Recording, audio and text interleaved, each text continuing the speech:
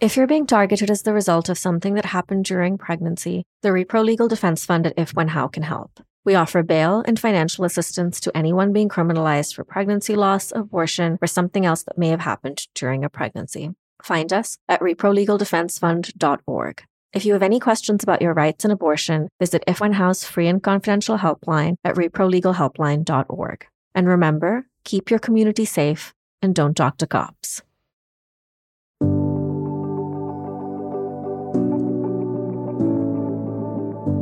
This is Nobody Criminalized, how the state controls our bodies, families, and communities. I'm Rafa Kidvai, director of the Repro Legal Defense Fund at If When How. On our podcast, we talk with experts, activists, and advocates whose daily work intersects with reproductive justice and the state's targeting of marginalized communities. Sister Song, a reproductive justice collective led by women of color, defines reproductive justice as the human right to maintain personal bodily autonomy, have children, not have children, and parent the children we have in safe and sustainable communities. You will hear us restate this shared commitment throughout our interviews, because regardless of the issues guests focus on, that is ultimately the world we all intend to create. Our guest today is Jared Trujillo. Jared is Senior Policy Counsel at the New York Civil Liberties Union and an adjunct professor at CUNY School of Law. He is a former public defender and a former sex worker. Jared is fighting to decriminalize sex work in the state of New York and advocates for the rights and dignity of sex workers everywhere. His work shines a light on the challenges faced by sex workers, the harms of criminalization on sex workers, and how decriminalizing sex work ensures the safety and well-being of everyone.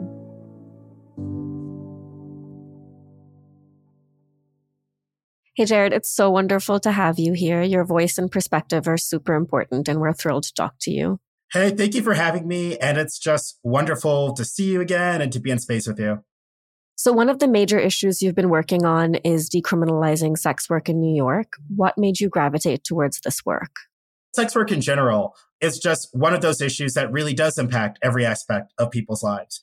For myself, I'm a former sex worker. And so a lot of my colleagues from when I was a sex worker, or even myself, criminalization impacts your ability to get housing. If you're a parent, impacts your ability to maintain custody of your kids. It impacts immigration. And then there's some sex work issues right now that have real First Amendment implications. And so sex work has always been an issue that I've been involved with since, I was a sex worker many, many, many years ago up until now, just because the criminalization impacts every aspect of people's lives and really beyond being criminalized, having effects on people's lives.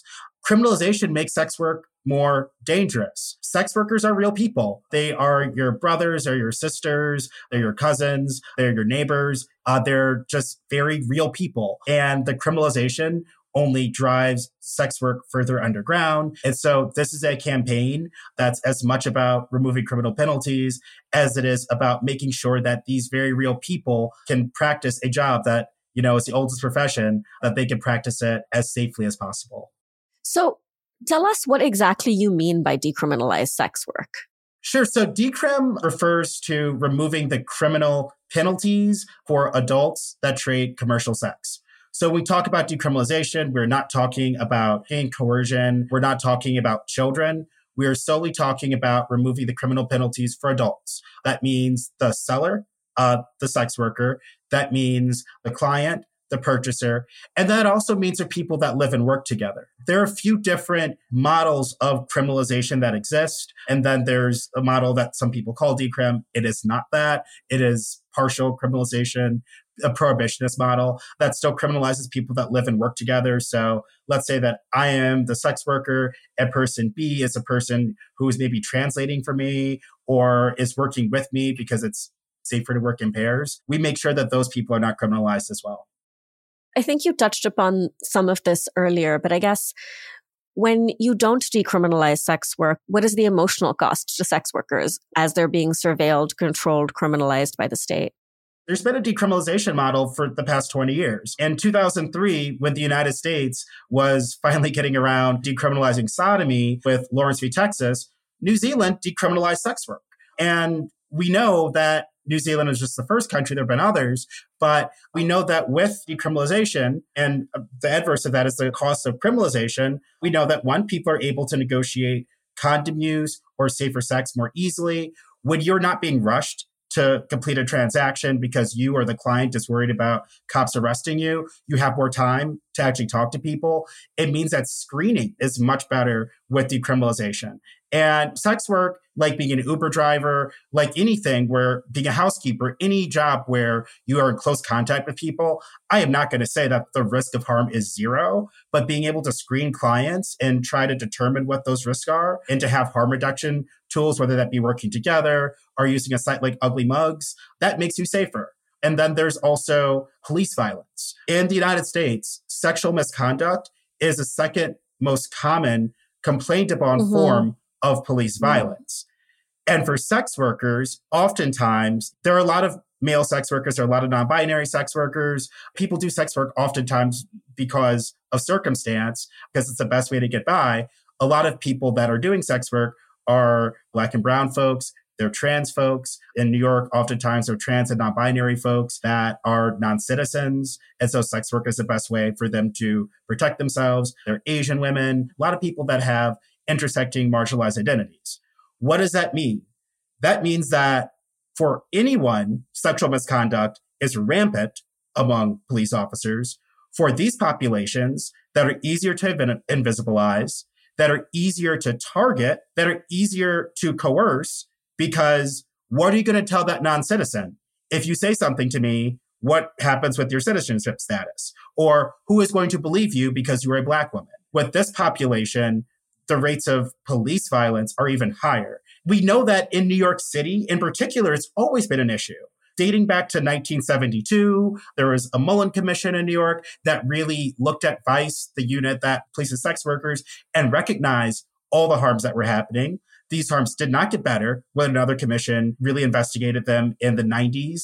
And then in 2017, when 5 or 6 Vice officers in a unit that only has a little bit more than 100 officers were running a prostitution ring. 2 years later, when another Vice officer was caught weaponizing his badge to coerce sexual favors from sex workers. That same year, when Yang Song, an Asian massage worker out in Flushing, was basically chased to her death after Vice officers raided a massage parlor after they had effectively raped her at gunpoint, and that same massage parlor, and she jumped to her death to not have to have another interaction with these officers.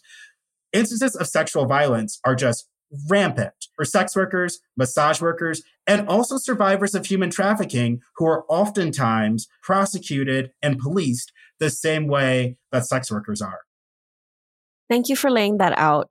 You talk a lot about the violence coming from police officers in the state, and I'm wondering, are you drawn to abolition as a framework? Do you think that's helpful in a fight for decriminalization of sex work?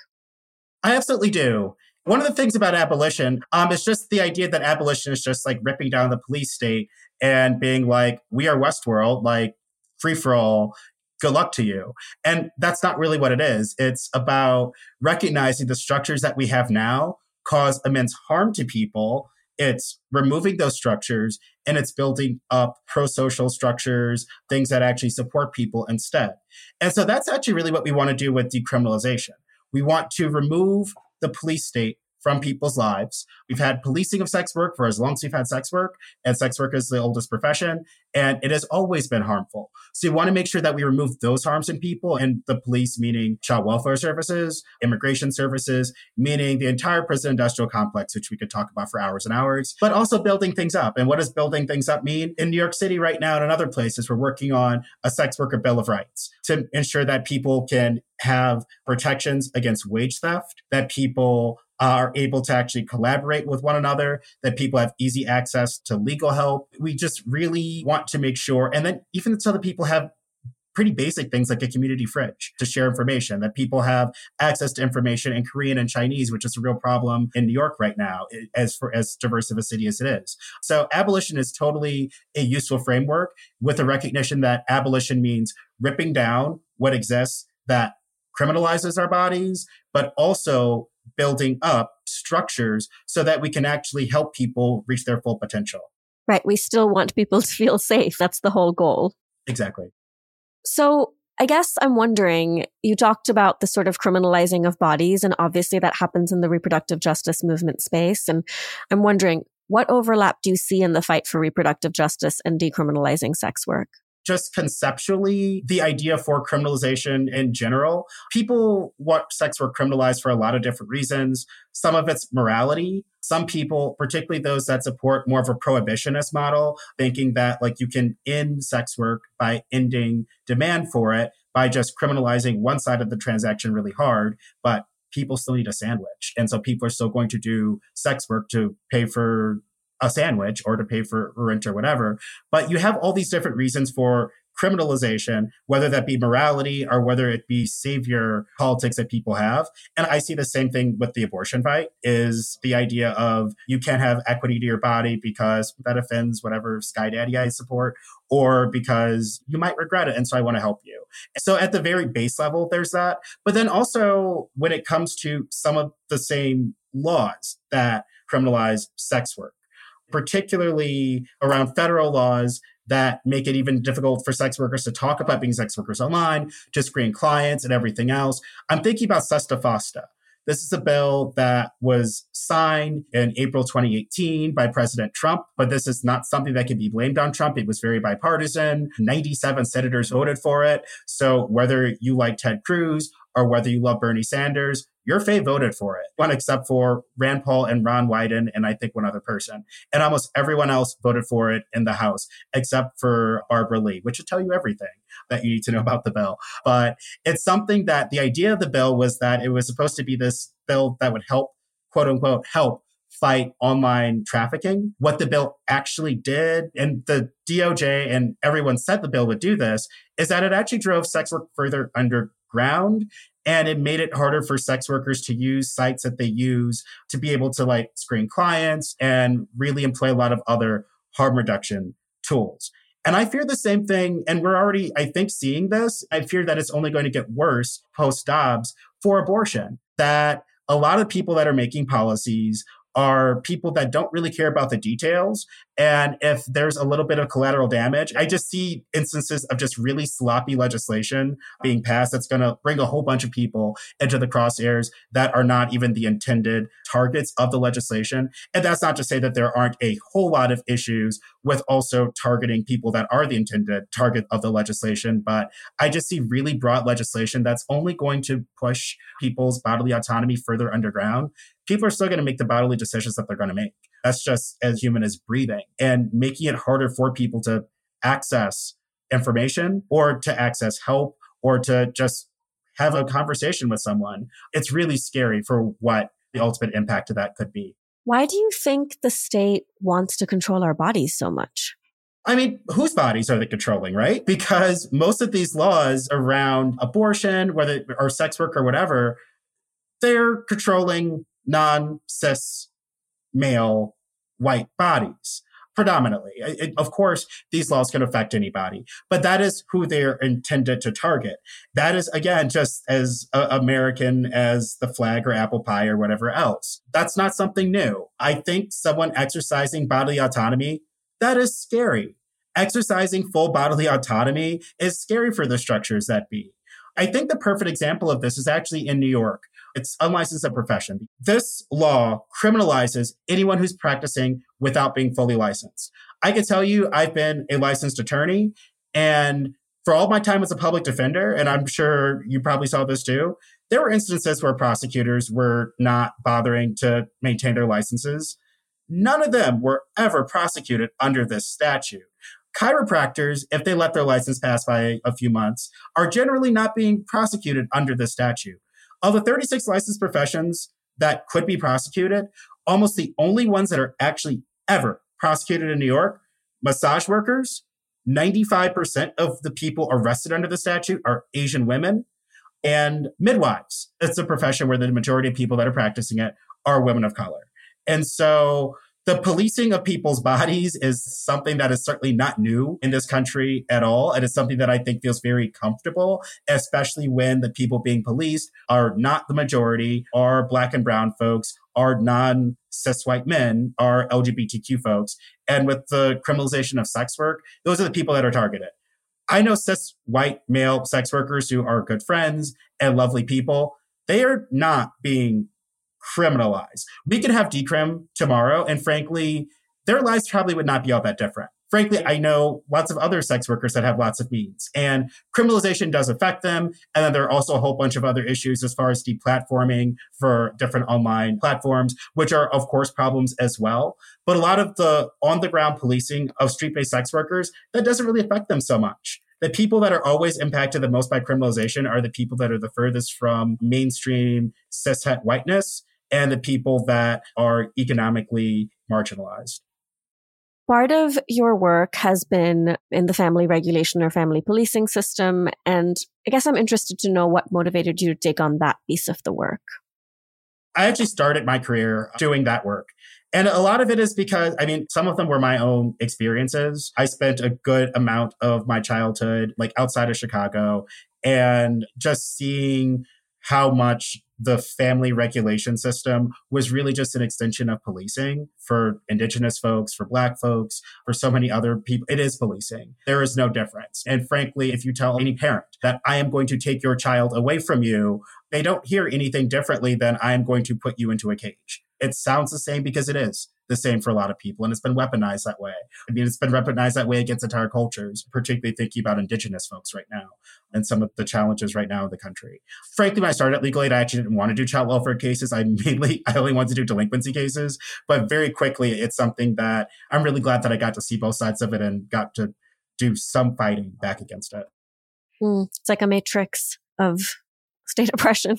I'm very happy that in the criminal legal system, abolition, reform space, that people are actually starting to see the two of those related. I'm super appreciative of that question because I don't think it's always been that way. I think that people most impacted by the family regulation system, I think that all parents and all kids and the entire family are, but I think it's been something that's traditionally been seen as mostly moms. And I like to think that the criminal legal system space is something that really cares about all people that are impacted. I think it's taken a little bit of time to catch up to really recognizing that we do need to watch out for everybody. And I'm glad that by and large, I think the movement is getting there or gotten there. Absolutely. I think people are absolutely seeing the connections between these systems much more than they were.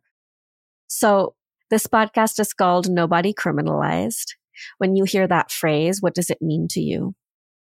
I think it means a few different things. For me, it just the term nobody, it makes me think of just an inclusive structure of just everyone, particularly with the criminalization of sex work, these movements, or whether it be abortion or whatever. It is just so easy to forget certain people because right now, the people that are most criminalized are the people that have the most intersectionally marginalized identities, whether that be hard intersectional identities like race, gender, sexual orientation, or even just be soft intersectionalities such as disability, such as wealth, such as you name it. And just nobody, and also just knowing who you are as a person and what your values are, just really makes me think that ensuring that we're really including everyone, that we're not leaving people out. And then the structure of criminalized, again, knowing who you are, knowing what your values are, and hearing the podcast, just a really broad view of what criminalization looks like. As we've talked about before, it's not just the police. Making sure that we're watching the police is important, but it's not just the police or the sheriffs. Prisons are not just brick and mortar prisons. They're everything from probation and parole to the child welfare system, the family regulation system. What nobody criminalized means is a call to abolition and a call to ensure that we're including everyone when we're comprehensively thinking about criminalization. And then also having the context of who you are as a person, recognizing that we need different structures instead that are not criminalization in all of its different iterations. I want to end on the note of asking you what sustains you in the work that you do. You've been doing this work for a long time and you have a lot of fight in you, and I would love to know your secret sauce. I am still learning what my secret sauce is. So if you have ideas, I am all ears for them. I think that burnout in this work is real. For me, it certainly happened at one point. I used to drink and now I no longer drink. And that frankly wasn't by choice. That was because of burnout from one of my last jobs. So things that sustain me are keeping a gratitude journal of the small wins, and not even just small wins, but the wins in general. When I was a public defender, I remember I won my first trial and I just cried because I'm like, this is one case and we removed one harm that people face. Because when you're a public defender, no one comes to you because they're having a good day. Everyone comes to you because it's the worst day of their lives. that is true in abolition work, period, or reform work or whatever, is that you're fighting systems that have existed for centuries, and it is harm reduction work at its core. And if I was able to abolish all the police with a snap of a finger, that's harm reduction, but that's different than like building up. So what sustains me is just like having a recognition that it's harm reduction, but also knowing that there's value in harm reduction, knowing that getting a really oppressive law off the books is not going to be a panacea for everyone, but it is something to be proud of. So recognizing the value of harm reduction, recognizing it as also having my not slice, but big old half of the humble pie and being like, yo, like these movements need more than me. And recognizing that whatever I could do with the law, that is only a piece of it. And it is a valuable piece. So it's something to be happy and proud of. And then finally, I think the biggest thing that really sustains me is just also recognizing these movements are interconnected. I very much view myself as a community lawyer. But again, the law is like one of, and probably the most boring part of what movements actually look like. So seeing the young folks that are also doing stuff, seeing during COVID, so many of the Black and trans Latinx sex workers that were like doing huge mutual aid efforts that they were getting no like institutional support for. They were just like, my people are hungry and I'm going to feed them. Plugging into movements and talking to people and seeing the other things that people like are doing. And sometimes just like crying together. Like I've had a subway cry more times than I am going to admit in public, but just like finding your people and like knowing that this stuff is really hard and celebrating victories. I don't do housing work, but if like my friends like get something big on housing, they're like, we're celebrating. I'm like, I am going to. And making yourself happy and recognizing that it's a marathon. Thank you. Thank you for your wisdom, Jared. I appreciate this conversation so much. It's been a joy to speak with you. Thank you. I appreciate so much the work that you're doing on this podcast and just like the work that you're doing in the world. We covered a lot of ground with Jared, so let's look at some key takeaways. We discussed the prevalence of sexual violence for sex workers and how this reality highlights the urgent need to prioritize the safety and well-being of those doing this work. We also discussed how abolition is about more than just dismantling the prison system. For him, abolition requires that we acknowledge the immense harm caused by the current structures in place and try to build up new ones. Lastly, we delved into the importance of decriminalizing sex work by removing the police state from people's lives, and how this is the only path towards a future that ensures safety and dignity for sex workers.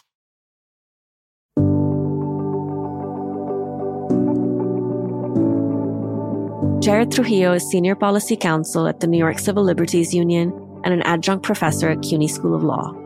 You can follow him on Twitter at JaredTrueSqueer. I'm Rafa Kidvai, the host of this podcast and director of the Repro Legal Defense Fund at If When How. The Repro Legal Defense Fund funds bail and strong defenses for anyone criminalized for something that happens during pregnancy. Learn more at reprolegaldefensefund.org. If you have questions about your legal rights, go to reprolegalhelpline.org or call 844-868-2812. Nobody Criminalized is produced by LWC Studios for the Repro Legal Defense Fund at If When How. Sage Carson and Jen Gerdish are the media and marketing team at If When How. Pamela Kirkland is the show's producer. Paulina Velasco is the managing producer at LWC Studios. Kojin Toshiro is lead producer and mixed this episode. And remember, keep your community safe and don't talk to cops.